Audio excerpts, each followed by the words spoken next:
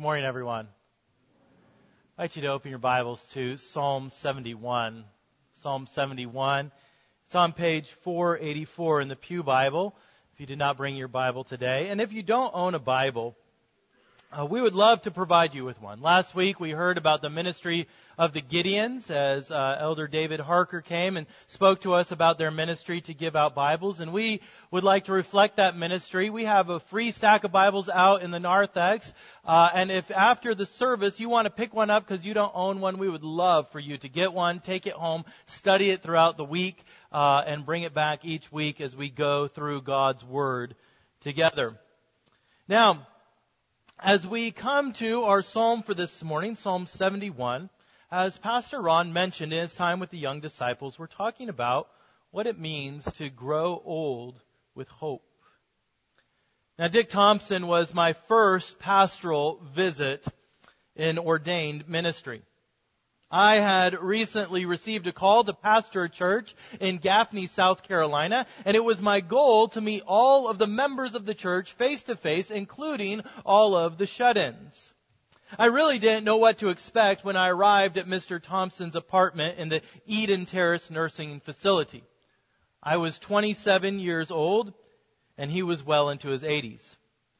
What would we talk about? Would he be willing to receive pastoral care from somebody as young as I was? Would he be grumpy and hard of hearing? Would he be depressed and despondent? When I arrived, I was all flustered. I parked in the wrong spot and had to move my car. I walked around to the front desk and got directions to his room and got turned around. I walked up and down the same hallway trying to act like I knew what I was doing and where I was going. And finally, I found his room. I had my Bible in my sweaty hand.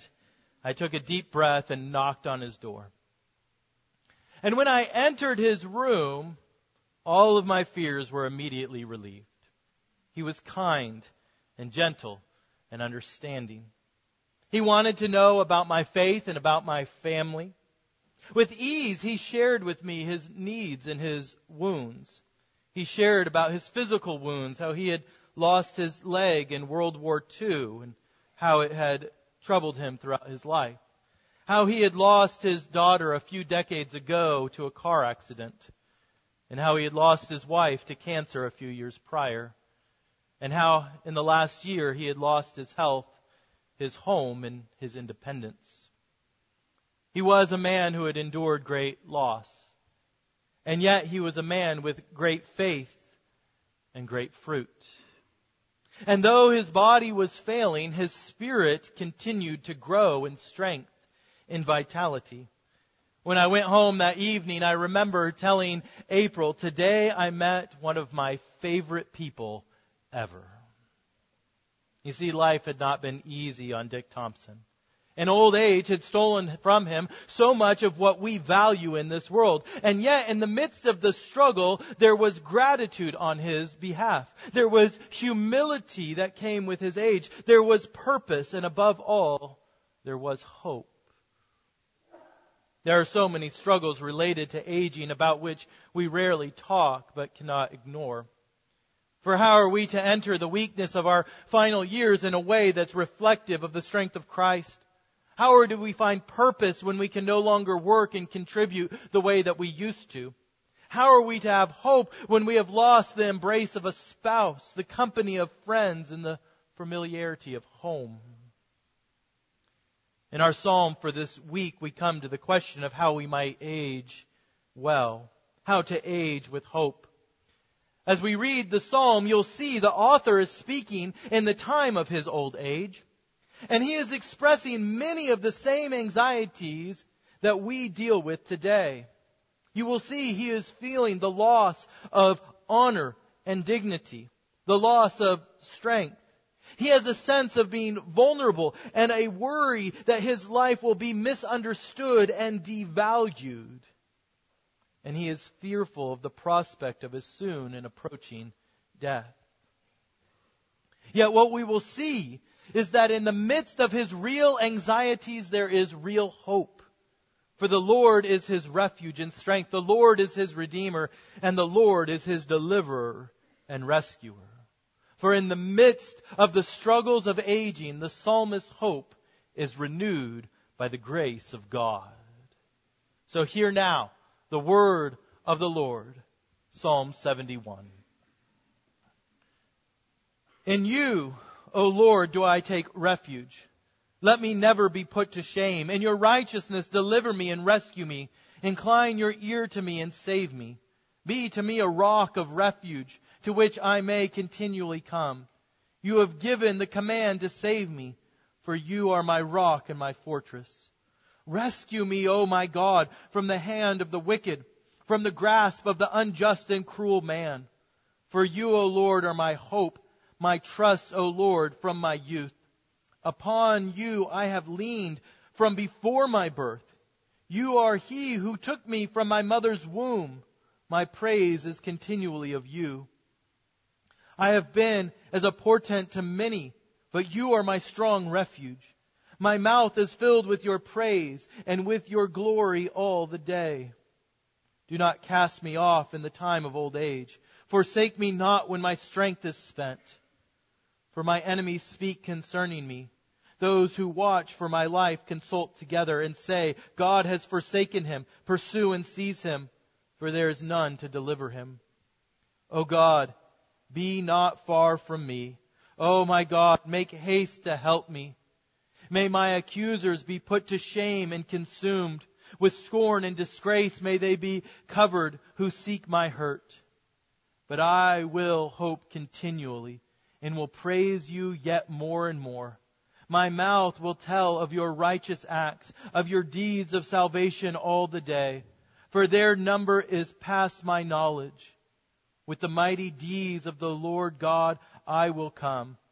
I will remind them of your righteousness, yours alone. O God, from my youth you have taught me, and I still proclaim your wondrous deeds. So even to old age and gray hairs, O God, do not forsake me, until I proclaim your might to another generation, your power to all those to come. Your righteousness, O God, reaches the high heavens. You who have done great things, O God, who is like you? You who have made me see many troubles and calamities will revive me again. From the depths of the earth, you will bring me up again.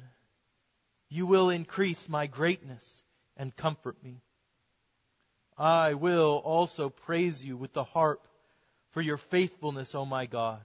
I will sing praises to you with the lyre, O Holy One of Israel. My lips will shout for joy when I sing praises to you, my soul also, which you have redeemed.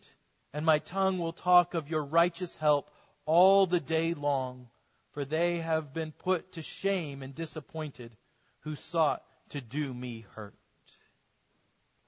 This is God's holy word for us, His people. Let us pray. Guide us, O God, by your word and spirit, that in your light we may see light, in your truth that we might find freedom, and in your will discover your peace. Through Jesus Christ our Lord. Amen. There are times in life when you realize that you've grown a lot older than you realized. A few months ago, I bought a car, and as I was giving the salesman all of my personal information, including my birth date, he said, in surprise, "You were born in 1980? And I thought he would say something like, "My brother was born in 1980, or I have a fun young uncle who was born in 1980. No, he said, "You were born in 1980? That's the same year my parents were born."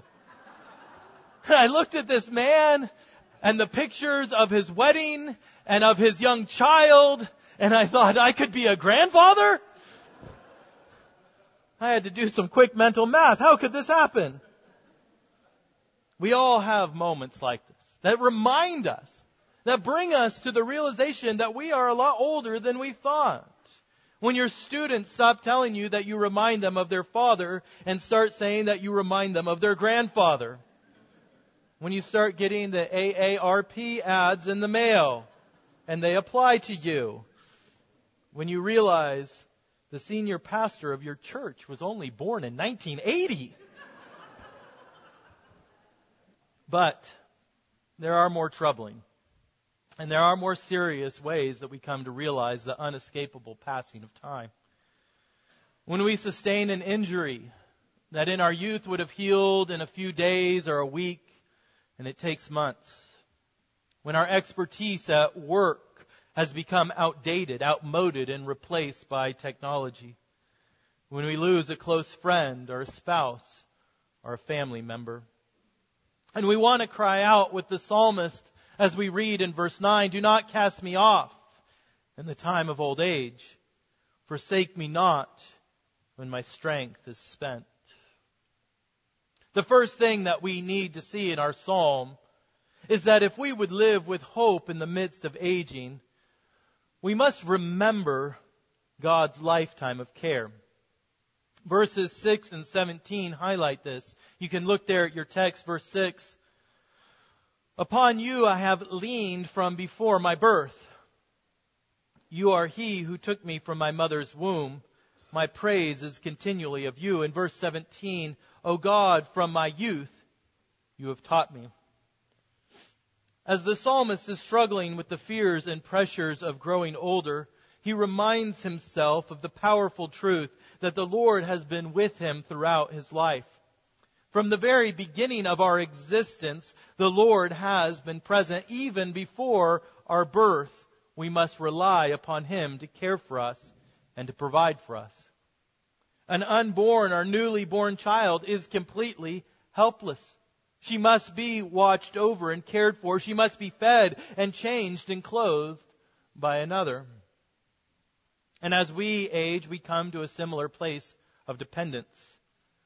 Where we were once in control, providing, serving, teaching, leading, now we return to a stage of dependence and need. A place where we will have to trust someone else to care for us. And what Psalm 71 is saying is that just as the Lord cared for us when we were in a place of need because of our youth, so too will He care for us when we are in a place of need because of our age. When we come to times in our lives when we are feeling weakness and vulnerability because of age or disease or financial struggles, we must look back over our lives and remember the Lord's lifetime of care. Remember that He has not cast us off in the past, nor will He. We need to bring to our remembrance the words of that hymn that we sung this morning. "'Tis grace has brought me safe thus far, and grace will lead me home." From the first cry to our last breath, the Lord cares for His people. And therefore, to have hope through the struggles of aging, we must remember the Lord's care throughout all of our lives. And yet, we must not only look to the past, we must also look to the present and trust God's continuing strength in our time of need. You see, weakness is not a quality that we often esteem. Never have I heard a truck commercial boast that their vehicle has the least horsepower in its class. No business is excited to report that it had weak sales number, and who wants to go to Starbucks and get a weak cup of coffee? Nevertheless, God's Word teaches us that there is something very powerful about weakness. That there is strength in times of vulnerability. You see, we learn from science that unless we do something about it, each decade after we turn 30, we will naturally lose 3% of our muscle mass. Age just naturally brings with it weakness. But it's not just the loss of muscle mass, it's also weakening bones, arthritis, joint pain, back pain, hip pain, tooth pain. Our bodies just continue to get weaker. And it's not just our bodies, but it's also common for our minds to lose focus and recall ability as we age. And all of this weakness makes us nervous. We can't fend for ourselves anymore. We're no longer the titan at work or the respected administrator. We need help getting to church, getting to the doctor. We need help remembering the routine that we are supposed to follow each day. And again, we hear verse 9 of our text resound in the midst of our troubles. "O Lord, do not cast me off in the time of old age. Forsake me not when my strength is spent." Yet we need not fear weakness. For when we are weak, God is strong. When we need help, the Lord is present to help. For the first step of faith is repentance. And repentance is the act of turning away from our power and the way of sin that we follow, the way of self, and turning towards the way and power and righteousness of God. We need weakness so that we can know ever greater experiences of God's strength in our lives. We need weakness so that we would grow in grace. The Apostle Paul, struggling with a physical ailment, tells us that he pled with the Lord to take it away. We read in 2 Corinthians chapter 12, 3 times I pled with the Lord about this, that it should leave me. But he said to me, "My grace is sufficient for you, for my power is made perfect in weakness. Therefore I will boast all the more gladly of my weaknesses, so that the power of Christ may rest upon me.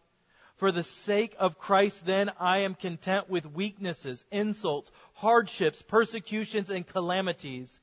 Get this, "for when I am weak, then I am strong." This is the power of weakness. That in the midst of our weakness, we come to know the present saving power of God. We learn, as the psalm declares, that the Lord will deliver us, that He will rescue us, that He will save us. He will be a rock of refuge and a fortress. He will not be far from those who are in need, and He will quickly bring His saving power. If you go through all of life full of vigor and strength and everything goes right for you, and you have perfect health, how will you ever know your need for the power of God to come and save you? For whatever brings weakness, whether it's age or disease or unemployment or injury or fasting, the Lord will use your weakness to show forth His power. We do not need to fear the vulnerability that comes to us all, but rather we must embrace it, knowing that God is present to help in our distress. And that personal weakness is the gate through which we all must pass to enter into the fortress of God's strength. Louise Buchanan was in her late 80s when she went into the local nursing care facility in Gaffney, South Carolina. She was another one of the shut-ins that I had determined that I would go and see. And Louise, unlike Dick Thomson, had not dealt with the fact that this is where she would probably live the rest of her life. She was determined. She had a shoulder injury and she said, "Nah, I'll be home in a few months." And yet months turned into years. And she eventually realized that she wasn't going home.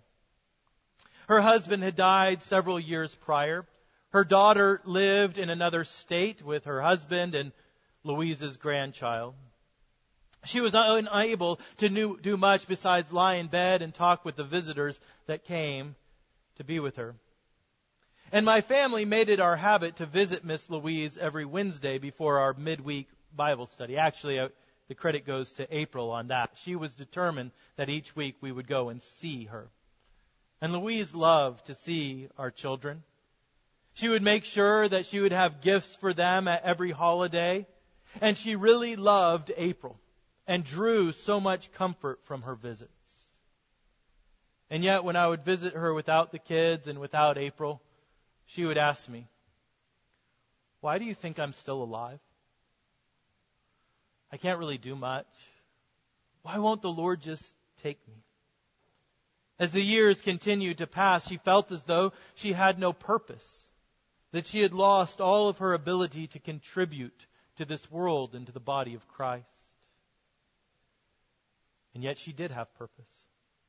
For while she thought she was being served and my family came, she was actually serving us.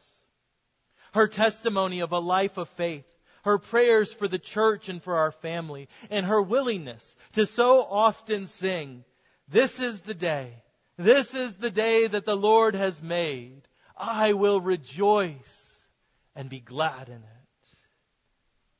And this is what we see the psalmist declaring to us. That even in our weakness, there is a God-honoring purpose. Look at verse 18 of our text. There we read, "So, even to old age and gray hairs, O God, do not forsake me until I proclaim your might to another generation, your power to all those to come." You might be looking at your retirement years and wondering, what will I do with all my free time? You might be facing the prospect of losing your driver's license or your home, and you might be thinking, well, what will my purpose be now? What if you made this your purpose? What if you said, Psalm 71:18 will be the theme verse for the last decades of my life? After the first service, Lowell Sykes, the pastor emeritus of this church, came up to me and said, every year on my birthday since I turned 80 years old, I read Psalm 71 to remind me of my purpose. And if you know anything about Lowell, every time he has a pulpit open to him, he goes and he proclaims the glory of the Lord Jesus Christ. What if you said, Psalm 71:18, it will be the guide of how I spend my time and my efforts and my money. It will determine when and where I will live and what relationships I will pursue. It will guide me not to waste the last years of my life on self-indulgence, but self-sacrificially pursue the next generation in relationship, to tell them of God's mighty saving power in the Lord Jesus Christ. Don't let the last years of your life before you come before the throne of God and meet the Lord Jesus Christ face to face be frivolously spent on yourself. Don't let a hobby be the guiding goal of your life. There's nothing wrong with a hobby, but if it guides your life, there's a problem. Psalm 71:18 should guide your life. Find purpose in praying for God's people, in praising the Lord, in proclaiming His praise to the next generation. And as a side note, for all of those who are thinking, what's this sermon going to tell me about? Because I'm not in old age yet. Pursue those who are in this stage of life. Because some of them are in places where they cannot get out and find you. Some of them cannot get out of the nursing home. They cannot get out of their house. They cannot drive themselves. Call up the church and say, you know what? Pastor Weber's sermon really convicted me. And I need to be visiting somebody. And we'll give you somebody to visit. There's plenty of people that would love to proclaim the glories of Christ to you and to your children. How are we to approach aging? Well, we must often remember God's lifetime of grace and care. We must rest on God's present strength in our weakness. We must pursue the God-glorifying purpose of singing His praise to the next generation. And the final thing I want to highlight from our psalm is that to age with purpose, our hope must be in God's resurrection promise. Everything in this world tells us that death will be the end of the story. And yet God's Word promises that there is more to our story than that. That death will not have the final word in the life of those who by God's grace are joined to Christ. But rather they will be raised up from the grave to eternal life. This hope is voiced in verses 20 through 21. If you look down at your text, we read there, "You who have made me see many troubles and calamities will revive me again. From the depths of the earth you will bring me up again. You will increase my greatness and comfort me again. Throughout the Old Testament, there are shadows of God's coming resurrection power. There are hints and promises, such as we read in Psalm 71, Psalm 16, "For you will not abandon my soul to death, or let your Holy One see corruption." Daniel chapter 12, "Those who slept in the dust of the earth shall awake, some to everlasting life and some to shame and everlasting contempt." Or Isaiah chapter 26, "Your dead shall live, their bodies shall rise. You who dwell in the dust, awake and sing for joy, for your dew is a dew of light, and the earth will give birth to the dead." Yet the fullness of the promise was not fulfilled until the coming of the Lord Jesus Christ. For the Son of God joined himself to the human race by becoming a man. And he lived a life of complete righteousness, went to the cross to pay the penalty for sin, and went into the grave. But the grave could not hold him. The cords of death were not strong enough to keep him down. And so he rose from the dead with the selfsame body in which he lived on earth, yet one that was free from the effects of sin and death. And then he ascended into heaven. And he is currently, in the year 2020, mocking death by his eternal resurrection life that will never go down to the grave again. This, however, was not a one-time event, but rather the first fruits of a coming harvest. The first hole in the dam of death that will one day break wide open, and all of those who have been joined to Christ will burst forth from their graves unto everlasting life. It's important we understand that we're not talking about soul resurrection or spiritual resurrection. God's Word, its central promise to us who have faith in Christ, is that we will have a physical resurrection. A resurrection in which our souls that go immediately to Christ's presence following our death will be united to our bodies that go down into the grave and will be raised up on the day of Christ's coming.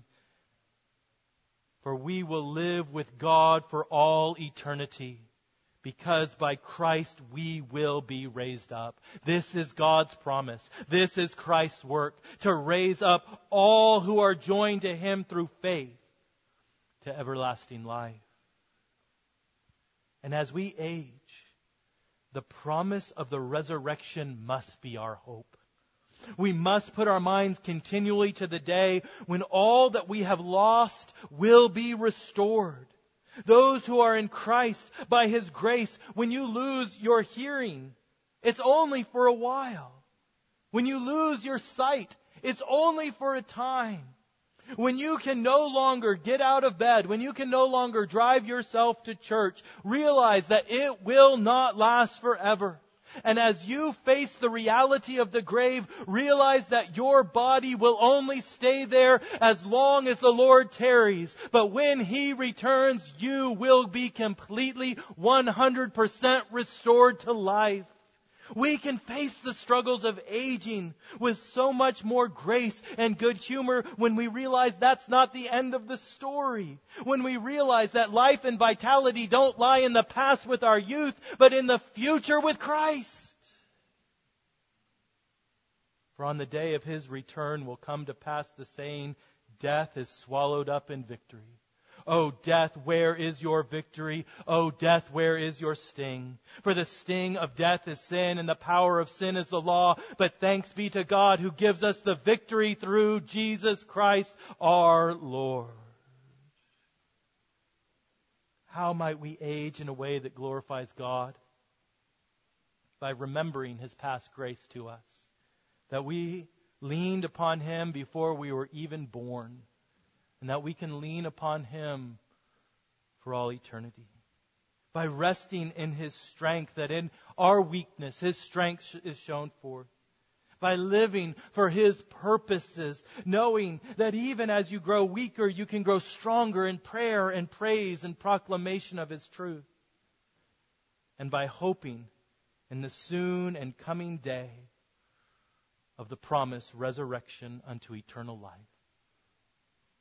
In the name of the Father, of the Son, of the Holy Spirit. Amen.